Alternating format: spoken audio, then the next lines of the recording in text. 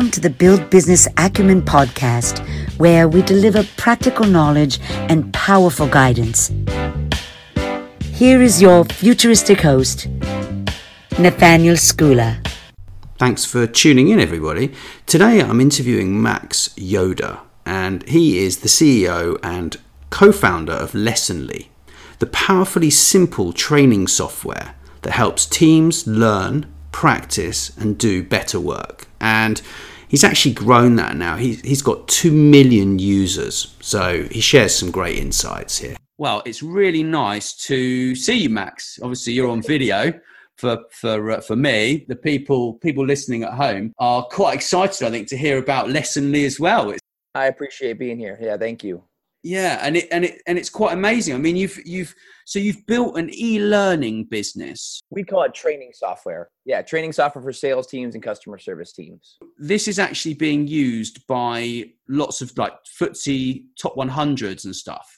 You bet. Yeah, we are 600 customers. We just surpassed 2 million unique learners. It's really fun milestones. And we've been doing this for 6.5 years. So to say 600 customers and 2 million learners, I mean, when we first got this started, I was thinking if we can get 50 customers, I'm going to be out of my mind excited because I never had a customer in my life. I never closed a deal when this business started. So right. 50 was like, that's going to be enormous. It's been great. Wow, that's really quite exciting. So. Yeah, I mean, so when you started, it was a big struggle, right? Like, I mean, Elon Musk, he talks about startups, and he says that starting a business is actually a bit like eating glass and then looking down the abyss is what he said, and that just sticks in my mind, because I speak to loads of people that are in startups, and you've moved well beyond that, but that pain it shapes you, doesn't it, from the early days, right? Yeah, I would argue that I started a business because of pain. I had a pain I wanted to fill, and it turns out businesses don't fill pains. You got to go to therapy and counseling for that, but they can teach you a lot about yourself. So I learned a ton about myself. This was my second business, Lessonly. My first business was a polling and surveying tool.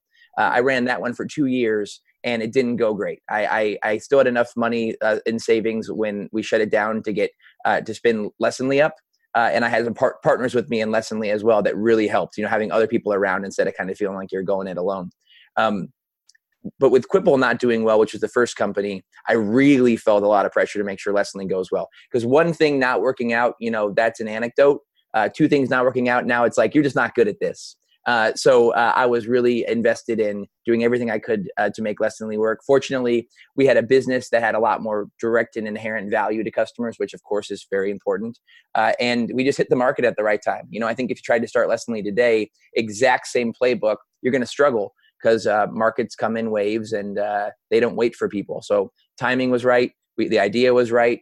We had enough patience to grow slowly but surely. But holy moly, was I stressed out. And I think I missed a lot of the journey by being stressed out. And I think I'm only now, 6 years in, only 5 or 6 years in did I realize how much I needed to work on myself if I was going to be good on this company, not just focus on the business, but focus on just being a better version of myself. Wow.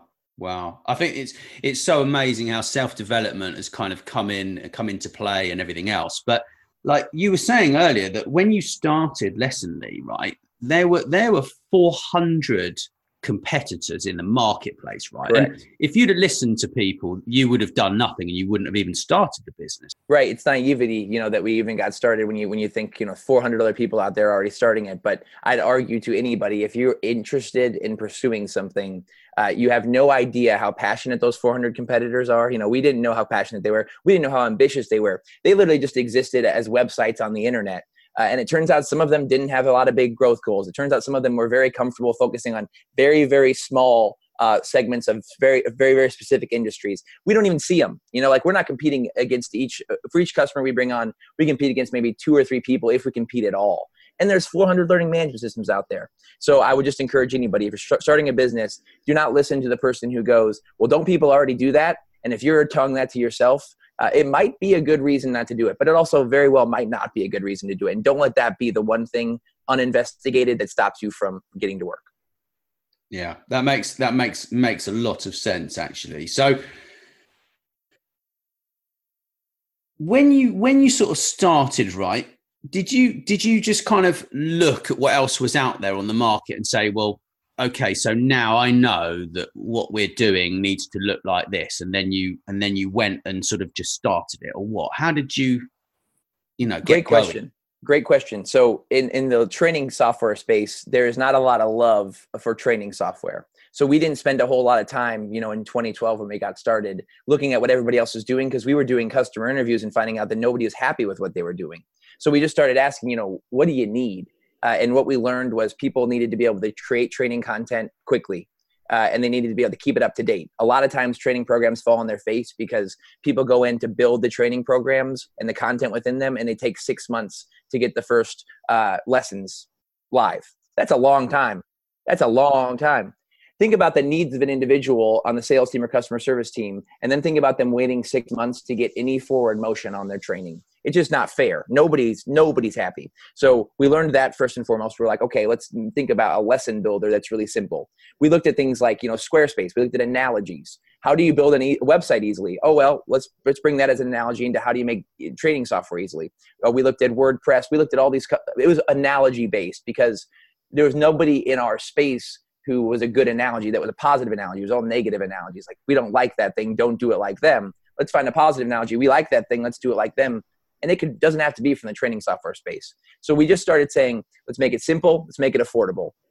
Over time, let's keep it simple and powerful. And it's going to get a little more expensive every year because we keep making it better every year. But still, it's a bargain when you think about keeping 100 people on the same page, making sure that they know the latest and greatest playbook and the products, the services that you sell, how to support them, how to price them, how to manage customer objections and give good feedback to people. All those things, it's pretty darn cheap to buy training software if you can get that value delivered.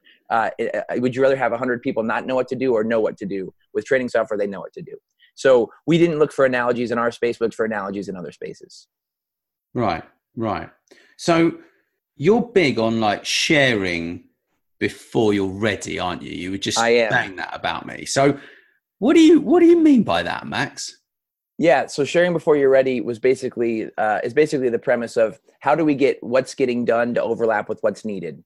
At any given time you're working on something, you want what's getting done, the circle of what's getting done to overlap with what's needed. You want them to be one and the same. What's getting done is what's needed. When that happens, beautiful things go down. When what's getting done is not what's needed, you tend to spend a lot of effort on something that has very minimal value to the people that it was intended for. Pretty basic stuff, right? But I don't think we think about it a lot. I don't think we understand sometimes why what we deliver to our teammates is gold and why other stuff is a dud. It has everything to do with if the circle of what's getting done overlaps with the circle of what's needed, beautiful stuff happens. The way we get that to happen is we communicate more. Sharing before you're ready is about not going in a vacuum and working on a project or initiative and then 3 months later going, ta-da, or even 3 weeks later going, ta-da. That's a long time to spend in a single vantage point. We are all one, we're just each one vantage point. Other people see things we don't see. And if we can spend an hour on a first draft or something, even if it's basic as heck, it's bullet points, get it in front of the people who ultimately should benefit from it and say, what do you think? What am I missing? This is a quick sketch. This is my napkin sketch. Tear it apart. Show me what I'm missing. They probably won't tear it apart. What they'll probably do is go, oh, hey, I really like these 2 bullets. I think that's really important. I don't see this 3rd bullet that I expected to see. Now you've got better clarity about what people need. And then you go to one other person, you go to 2 other people, and you're collecting these voices. I think a lot of times people don't share before they're ready for a few reasons. They want to look really smart. I want to look smart. You want to look smart. We all want to look smart. We don't want to act like we need other people's help to do a good job. But the reality is we do better work when we do it together. Second part, we really want to make sure that we don't have to do anything we don't want to do on a project. So we don't go ask people their opinions because we're worried somebody's going to give us their opinion. Then we're like, crap, now we have to do that. I like to tell people a voice is not a vote. Go collect the voices, but if it's your project and you're responsible for it, you get to make a final vote. Don't be stubborn with that vote. If you heard 5 people say the same thing and you just don't like it, maybe look in the mirror and be like, why don't I like it? Maybe I should listen a little more. But if you heard one person say something, they judged it off their gut. You even asked them, you're like, what do you base that on? They're like, I don't know, it just feels right. You can make the vote of whether you go with it or not. And you can come back to them and say, hey, I really appreciate your feedback. Here's the reason I didn't go that route you suggested. And everything can be fine. But I think a lot of times we don't seek feedback because we don't want to say no to people. If we go out with the idea of a voice is not a vote, we can go out and collect voices and we can ultimately use them to make a better decision but we're not kind of vote takers in a democracy. You know, we're trying to get projects done. So go Right. out and seek feedback, share before you're ready. You'll come up with better projects. The circle of what's getting done will overlap with the circle of what's needed, and gold will be the result. Fantastic. I learned something amazing. That's really great. Hey, thank you. It's really, I really appreciate you saying that, because I like to think like it can help anybody. All these things are things that anybody in a team can do. It's the circles coming together. That's what really stuck in my mind before you gesticulated and did that on screen. Yeah, I wish people could see it. You saw me. Because I have this funny habit. Yeah, I sort of look when I'm thinking really deeply. I like look up in the like weird. I mean, it's funny, weird look. Yeah, and like that's me thinking really deeply. Yeah, so I got the whites of your eyes. Yeah. So when you saw that, then you carried on and you said it again because you could see that I was thinking, you see. And on the third time when you repeated it, it's like you've got to basically do stuff, right, that needs to be done. Yeah. Right. That's it. You know, instead of wasting your time on stuff. And unfortunately with a lot of these big companies, they waste so much time on stuff. They waste so much time. To be doing. But we all do that. We all do. Yeah. Small companies, large companies alike. And it's just for the same reasons. Yeah. And we're just not making progress when we do stuff that isn't needed. We're not making progress. We're wasting our own energy and wasting other people's time. Let's make more progress. Yeah. So with this learning management solution you've got, right, you basically looked at all the software. You looked at WordPress, you looked at everything, and you made a standalone solution, right? Yeah. We looked at them for inspiration. We didn't look at them to use their code or their software. We looked at them to be inspired. We made a standalone solution. What you can do with that solution is you can build your training content. You can deliver it to your team. So you can assign it. You can push it to them so that they get a note that says, hey, this is important for you to do. You can create elective learning. So if they don't want to do it, if they don't have to do a certain training, but they want to do a certain training, they can. But the really cool thing about Lessonly that I think is one of the reasons that training software is having this renaissance is practice. It's not just us doing practice. Other people in our space are doing practice, but it's really fun to collectively kind of lock arms with our competitive set and say, let's make a difference to the way people think about training software. So a lot of times you think about training as you learn something, and then it should influence your performance in a positive way. I learned it. Now I'm going to be better at work. There's a middle step that we've been skipping for decades, which is practice. And practice is the idea of I learned something. Now I'm going to, in a simulated environment, try it out. So an example of practice that Lessonly offers what we call omni-channel practice. We will emulate environments that people tend to work in on sales or customer service teams. They tend to email. They tend to chat. They tend to use ticketing systems like Zendesk. They tend to speak to people on the phone. So we have we emulate the audio experience. We emulate a screen sharing experience if you're doing a Skype or a Zoom meeting. What we're doing is giving you a chance to be in those environments and try out whatever you just learned. Share it with a peer. Share it with your manager. You know what needs to happen, like what criteria you need to nail in those experiences. And you can get good feedback. People can go, you're really strong here and here and here.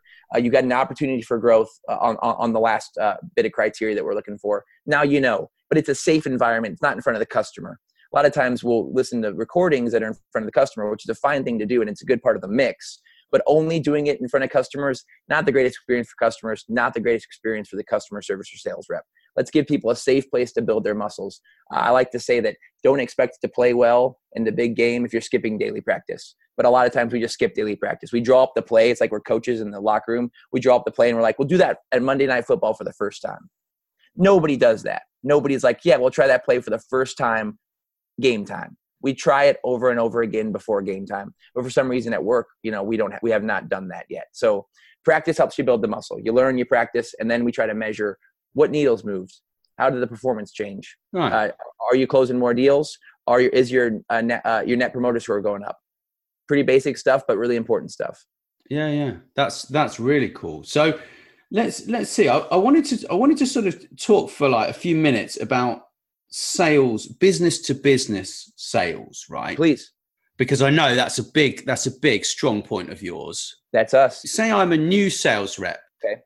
Or I've got a new product or I've got a new business. Doesn't really matter because it's all actually the same, providing you've nailed down why you're different, why you're better than anyone else. You've got a good product and you're ready to go, right? You've got your pricing and everything. So what do I do? How do I start, and where do I go? Yeah. So if you're outreaching to people, if you're reaching out to people, they didn't raise their hand to you. That's one thing. Let's focus on a situation where you're in B2B sales and somebody's raised their hand and say, hey, I might be interested in what you do. Let's focus on that angle. In that situation, it's super important to not assume that they're right. It's really important to assume that they know a little bit about what you do, but you can help them understand better what you do. But first and foremost, you need to understand what they need. So the best salespeople in the world have a tremendous amount of empathy. They don't want to deliver something to you that you don't need. It's very possible that the person goes, I think what you have, I need, and they're right. But first, let's ask some questions. Let's be inquisitive. Let's not take things for granted. This is a time to build trust. If somebody's coming at you and saying, I'm interested, tell me more. First, you say, I'd love to tell you more. But what we sell means a lot of different things to a lot of people. So in your own words, what are you looking for? And how do you see us providing value? In that conversation, you're going to see a tremendous amount of opportunities to go, this is a good fit or it's not. And the best salespeople in the world acknowledge when it's not a good fit. They do not try to shoehorn somebody into something that they sell so that they can get the deal done, because people deserve better, and people talk, and they talk when they have a positive experience, whether they bought or not. They remember the salesperson who says, we're not the right fit. I can introduce you to somebody who is, maybe that's in a completely different space, or just is honest enough to go, I appreciate that you want to buy what we're doing, but I can't, it's not for you. They will come back months later, consistently say, I have a friend. I think they're the right fit. Or I have a brother. I think they're the right fit. You're building a network of people who support you. It is only possible to do that if you do not take a scarcity mentality to every person in front of you. If you feel like they're the last potential person who's ever going to come to you and say, I need what you have, you're going to try to sell them because they're the last one in line. If you take the abundance mentality of we have a lot of value to give to the world. This is one person out of 8 billion. Yeah. This is one person out of maybe hundreds of millions of potential people who would buy our software. Let them free if they're not the right fit, and they will help you flourish. But you have to have the abundance mentality to be able to let people free. It's the same with dating, right? You're dating somebody. If you think they're the last person to ever give you the time of day, you're really going to get a little aggressive. But they're not the last person to give you the time of day. There's so many people out in that world. A lot of analogies there. I hope that helps. I agree completely. I think the scarcity mindset is the worst. I think that people need to just get rid of that. I mean, I've been doing a bit of research, and I read this book. I've got a friend of mine, and he used to be he's Britain's leading hypnotist. Right? Oh, awesome. I love this. Jonathan Chase. So he wrote this book, How to Make Friends with Yourself and Influence People. Okay. But he's written like 5 books or something. He's friends with Darren Brown and or lots of different magicians and hypnotists and stuff. Okay. But he has now moved into subconscious success. So he's basically encouraging people to get their own perfect day right. That's the first step. So it's like, what bed are you sleeping in? Yeah. What do you do when you wake up in the morning? Right. You open the curtains and you look out the window. So what does your view look like? Right. Okay. How do you feel about that? You love it, right? It's your perfect day. So it's basically, I love it. Okay. It's like creating Groundhog Day. Okay. Okay. But it's perfect. But it's perfect, right? So it's not like, oh, I'm going to buy a private jet today, because that's not going to happen every day. This is like your perfect day. What are you going to do? So I'm going to wake up. I'm going to do some martial arts training. I'm going to eat some food. I'm going to have a lovely lunch. Then I'm going to talk to Max in the afternoon, and we're going to chat about business and motivation and, whatever else. Right. Yep. But the point I'm trying to get to is, then he takes it a little step further and he says, so now what you need to do is think about who are your perfect clients. Yeah. Okay. And what does their perfect day look like? Excellent. Right. Excellent. Yeah. It's getting in their shoes, right? Yeah. It is so easy to forget to ask the question of what's in it for them. It's like the natural default state is what's in it for me. And when we have good ideas, we're rushing to share those good ideas with other people, and often forgetting to go, why would they care? Where is their value? Have I been thoughtful about what they need? And, just that extra step of saying, what's in it for that person? How can I help that person? How can I genuinely help them? Not how can I convince them that I'm helping them, but how can I genuinely help them? That stuff just pays itself back over and over and over again, because it's rare. And I don't think it's so rare that, there's nobody out there doing it, but I think it's rare enough that people pay attention when they see it and they share it when they see it. It is contagious. Yeah. So if you do it, other people will do it. It has nothing to do with rarity. It's just contagious. And the more we do it, the more other people will. Yeah. But also it's about, once you've worked out who you really want to spend time with and what they're like as individuals, what's really funny is you work out that they're just like you. They're people who are just like you. And that's what's the most bizarre thing. It's almost like once you come to that realization, everywhere you look, there are people who you could partner with, you could do business with, who are your friends. They could be your advisors. And what you find is that you all share those personality traits. Sure. Yeah. It's humanity. Right? But it's to the point of, you could actually go on holiday with these people because they're not just your clients. They're actually like, they feel like your friends. Yeah. I'm tracking now. Right? Yeah. So it's so then obviously in different businesses, you've got different people so for me, for example, I'm going to get on with someone like you, right? But there might be someone who you wouldn't like to talk to. I wouldn't like to talk to them either, probably, because we seem quite similar, right? Yeah. So there will be someone else who will be in your employ, who you will hire, who will deal with that kind of individual. And then they will do the perfect day and think about that person, right? And then I like that. Yeah? Yeah. So this is Jonathan Chase, huh? I'm really interested in anything that has hypnotism in it right now. He's mind blowing. He gave me this. Yeah. What are we looking at there? Hypnosis Installed 1.0. Okay. Box set. Yeah. Okay. Have you done it? Yeah. I did it about 8 months ago. And so first of all, I read that book, right? Okay. Yep. Then I did the Hypnosis Installed, and I didn't realize that it had started working. Yeah. And then I read that book again about a month ago, and it was like the heavens opened, and everybody I talked to wanted to help me with something, wanted to do something or whatever else. But the thing is, it's because of what sits behind that. It's a sincerity of wanting to help those people, right? We need that sincerity right now, very much. Yeah, because without that sincerity, you're trying to persuade someone to buy something that they don't want. Right. So you're going to get customer refunds. You're going to get people talking badly about you, badly about your business, behind your back, and it's going to damage your reputation. And sometimes it's not behind your back. Sometimes it's very public, and it's like it can be very, very damaging. Yeah, it doesn't pay. It doesn't pay. And I love that the priming of I feel like if I'm hearing you correctly, you've been primed to start looking for people who are being helpful, because that's something that really matters to you. And the more you look for them, the more you see them. That's the neat thing about our focus. If we're focusing on who's trying to take advantage of me, you're going to find a lot of people trying to take advantage of you because you're looking for them. You're focusing on them. If you're focusing on who's trying to help me, who deeply cares about me, there's a lot of those people too. But it's all like, what are we looking for? I appreciate you sharing that. I started doing hypnotherapy because I think that's it's fun to try different kinds of therapies. I found it to be very much like deep meditation. And I just loved it. And basically, the gentleman came and sat down with me, calmed me down, breathing. And it has helped me just be a calmer, smoother breather. And that breathing has really just helped me generally just be happier and healthier. I don't know if this often gets talked about on business podcasts, but I talk about it a lot. Actually, I think it all starts with us, right? It all starts with us working on ourselves. And it does.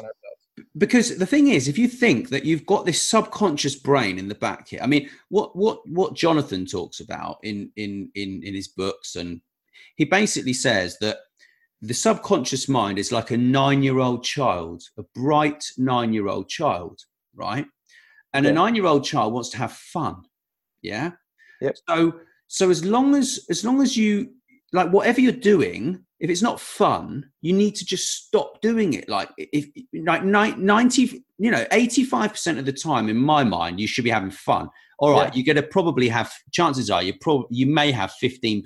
I mean, I have 15% probably of things that I don't really like to do, but I do them because I need to do them, which is like the real world. But Jonathan and many other people, you probably have found a way to get someone else to do those 15% of things. I would probably imagine. To them, they might be fun. That's the cool part, is sometimes those 15% of things are fun to the other person. Like tasks that to me, looking at a spreadsheet, and I'm like, no way, I give it to somebody else and they are joyful. That's the cool thing. If we share responsibility, we can be all be joyful. That's exactly right. I'm in the process of doing something with a friend of mine, and we had a long conversation yesterday. I said, look, do you think you can draw this up? It's like, yeah, no problem. I'll draw it up on Friday. I'll write all the papers and we'll send out. And I'm like, what? Because he loves it. He just loves all those little details, you see. But me, I'm the big picture kind of person, Yeah, you're going to lose the details. Yeah, that's a beautiful thing about teamwork. It's an absolutely beautiful thing about teamwork is we can all we can get everything done and everybody can enjoy doing it. And Jill Bolte-Taylor, she's a neuroanatomist. She backs up the idea of we've got this child in us that wants to play. And she talks about, the right brain, the hemisphere of the right brain, the left brain, the analytical side of the left brain, the more open and expansive side of the right brain. She had a stroke and was able to experience, while the left side of her brain was kind of off, she was able to experience just the right side. A beautiful book called My Stroke of Insight, as a neuroanatomist, was able to experience what it feels like when the right side of her brain is turned off. And Jill happens to be a friend of mine because she's one of my mother-in-law's best friends. So I get to hang out with her and talk to her. So she has this stroke, really expansive a feeling of like everything is connected and everything is important and everything is joyful. And, she basically realizes, and this backs up science, that the left side of the brain is good at sorting, task management. It needs time and it matters. Right side of the brain needs time and it matters. You can balance them out by giving them time. So her advice was to just really devote more time and give designated time to the joyful part of your brain where they can play. Give designated time to the more analytical part of your brain where it can get stuff done. If you ignore one or the other, you tend to feel stressful because one of them is going, I need more time. I need more time. And she's actually broken it down into subcomponents. But it backs up what you're saying about that joyful kind of 9-year-old self of like, let's play. And so she gives herself time blocks to play and to get work done. And I find that to be very inspiring. Wow. That's amazing. That's just blown my mind, this conversation. Jill Bolte-Taylor. She's very awesome. So she's saying that if you neglect one, it's knocking on your happiness sort of thing, saying, don't neglect me. I need you to do something. And that's what I go through on a daily basis. Yeah. She's saying you need to make time for it. If it knows it has time tomorrow, it's not going to be so anxious and knocking. And the left analytical side of the right side won't be like, when do I get to play or when do I get to get work done? Give them allotted time. And I think that goes back to, one of the reasons, have you ever felt less stress as soon as you scheduled time to work on that big project? You've been putting it off and then you put it on the calendar. I'm going to have 3 hours tomorrow to get that done. Immediately, I feel better when that happens because I know I've designated time. But until I've designated that time, it's in the back of my mind, taking up 10% capacity, kind of eating at me.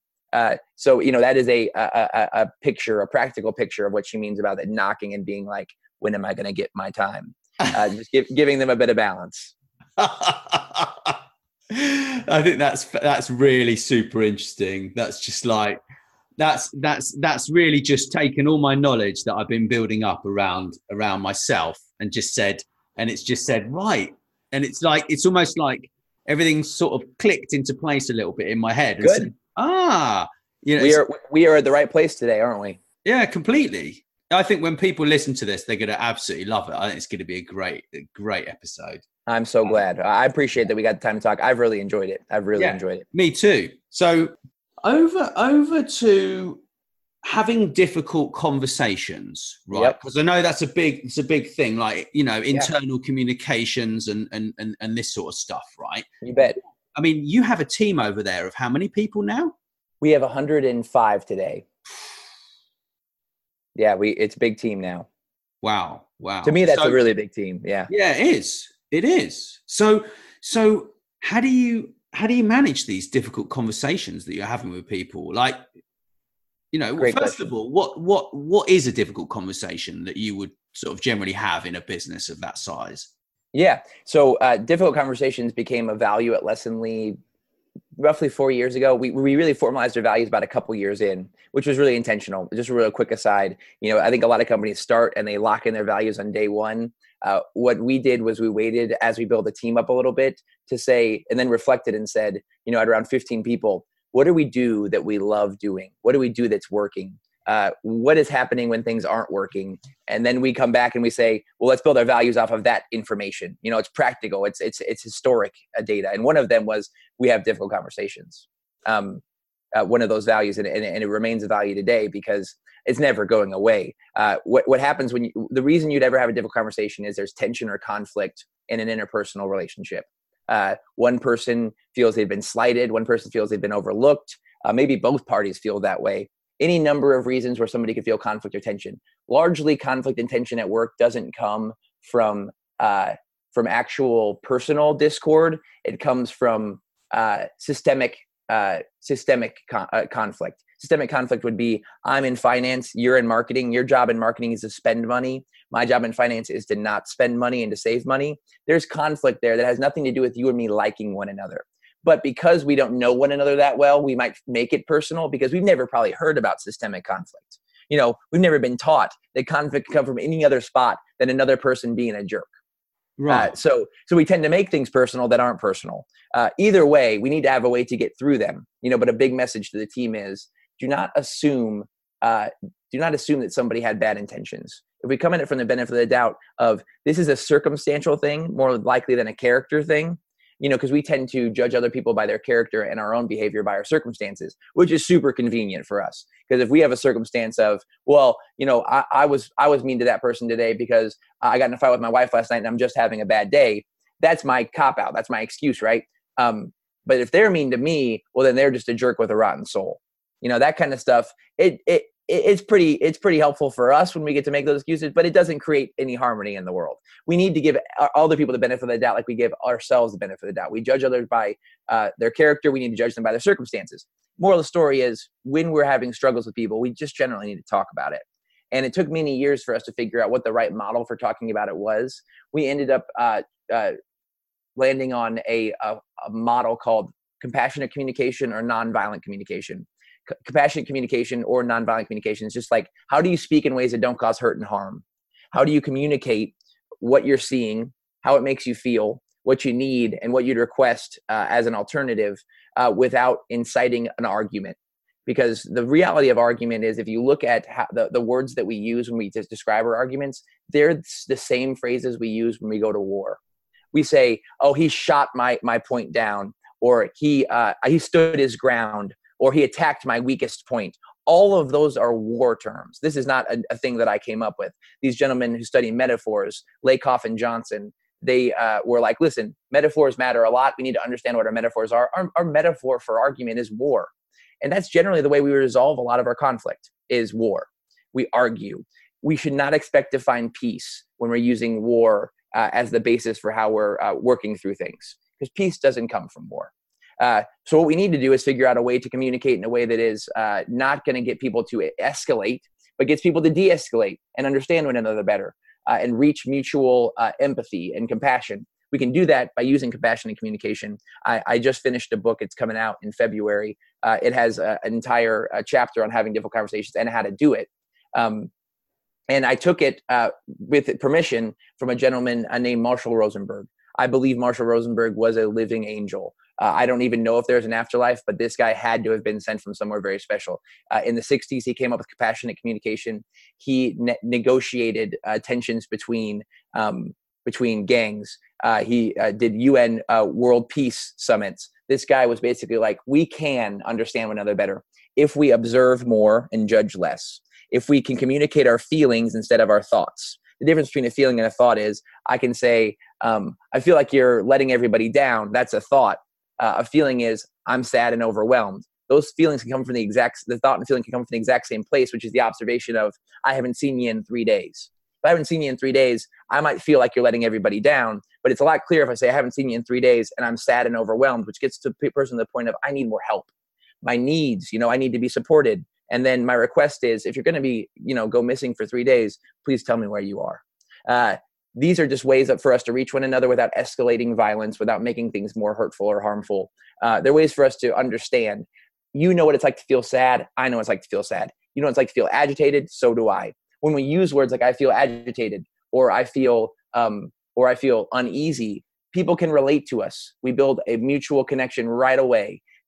Most people don't want to make people feel uneasy. Most people don't want to make people feel sad. And people don't make people feel anything is an important part of nonviolent communication and compassionate communication. We choose to feel how we feel. Your behaviors, I let you make me feel a certain way. You don't make me feel any way. I allow it. I choose to allow whatever you've done to impact me negatively. So I should take responsibility for that. So if you do something that frustrates me, I can say, I am angry because you didn't call me last night, but I'm angry. I am angry because I've got a little middle finger statue being shown to me. I couldn't help it. My buddy Eric, sometimes I just do it. I just can't help it. My friend, I looked down and I was like, "What is that?" He made me a printed 3D middle finger, right? And how do you when you hear this and you think about giving somebody a middle finger or communicating with them, the goal is middle finger escalates, and my big thing is de-escalate. So anyhow, I love difficult conversations because we don't learn how to have them. We just don't learn how to have them. I don't know about your primary school. We didn't learn anything about conflict in primary school. We didn't learn anything about conflict, middle school, high school. It's what we deal with every day. And we got basically 2 hours of it in kind of like, the gymnasium got filled and 2 people came in to talk about conflict for maybe an hour at a time, twice throughout my education. That's not enough time. It's not enough time. We spend plenty of time on calculus, and I don't see calculus every day. I'd like to spend half as much time on calculus and a heck of a lot more time on helping people understand how to communicate and be compassionate and get through conflict. Maybe not resolve it, but manage it. I agree. I'm just nodding away here. That's really valuable information, Max. So what is your book all about then? Yeah, it's called Do Better Work. And the idea is how do we help anybody on a team who wants to do better work, who wants to make more progress at work, which is really what doing better work is all about. How do we push the team forward? It's written for anybody on any team in any rank or role who wants to engage in behaviors that make more progress. Really, the idea is progress is driven largely out of camaraderie and clarity. So camaraderie is this idea of we have a mutual trust and respect for one another. The behaviors in the book, the 8 behaviors, help build camaraderie. And then clarity. Clarity is understanding what matters, why it matters, who's responsible for going after it, what role do I play in it, what role do you play in it. If we know what matters and we trust and respect one another, we're going to crush stuff. We're going to do great work together. We're going to make a lot of progress. Without clarity, we might run in circles together and kind of like one another but not know what to do. With clarity and without camaraderie, we're not going to work together. We're all going to be kind of mercenaries. So this book is just about, it doesn't matter who you are. You don't need your whole team to care. If you read Do Better Work, you can do things. You specifically take action because all you can ever control is what you do. You can never control what your teammate does. Taking action to say, I'm going to do these small behaviors like asking clarifying questions, like having difficult conversations, like sharing before I'm ready. And because I do them, the whole team can make more progress. And the more I do them, the more likely it is that somebody's going to look at me and go, yeah, I want to do that too. I see that working for Max. I see whoever the person is, we can inspire other people to do better work simply by doing it ourselves. But if we wait around until everybody's ready, we're not going to get anywhere. Right. So asking a clarifying question, is that saying to them, how do you feel about this, and getting all sort of emotional and bringing that into it? It could be as simple as somebody going, can we get a SME on our API? And you're like, can you tell me what you mean by SME and API? I mean, a clarifying question is when somebody uses jargon, don't act like you know what they mean when you don't. When somebody says we need to make changes here and you're not sure what they mean by that, you say, oh, interesting. Can you elaborate on that? It is making sure people keep talking until they give you what they need. Because oftentimes there's a thing called the curse of knowledge, where if you know something or I know something, we tend to think other people know it too. So we communicate in fractions instead of wholes because we think you have the information that you need to fill in the gaps, but often you don't.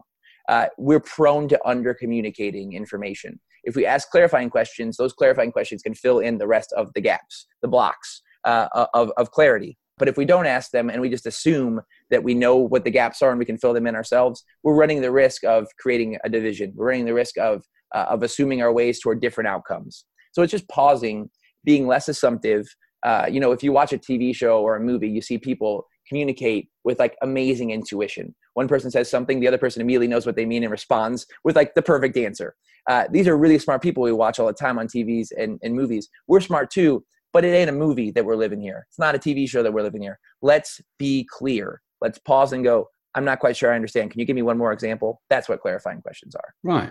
That's really valuable information. I'm just so grateful that you came at this with a really positive attitude. You were excited. It made me excited. It's been really fun to get to know you. And I'd love to send you a copy of the book when it's out. So thank you. I'd really appreciate that. That'd be fantastic. Thanks so much for listening. Please subscribe, and wherever you prefer, share with your friends. And if you enjoyed the show, drop us a review on iTunes or wherever you listen.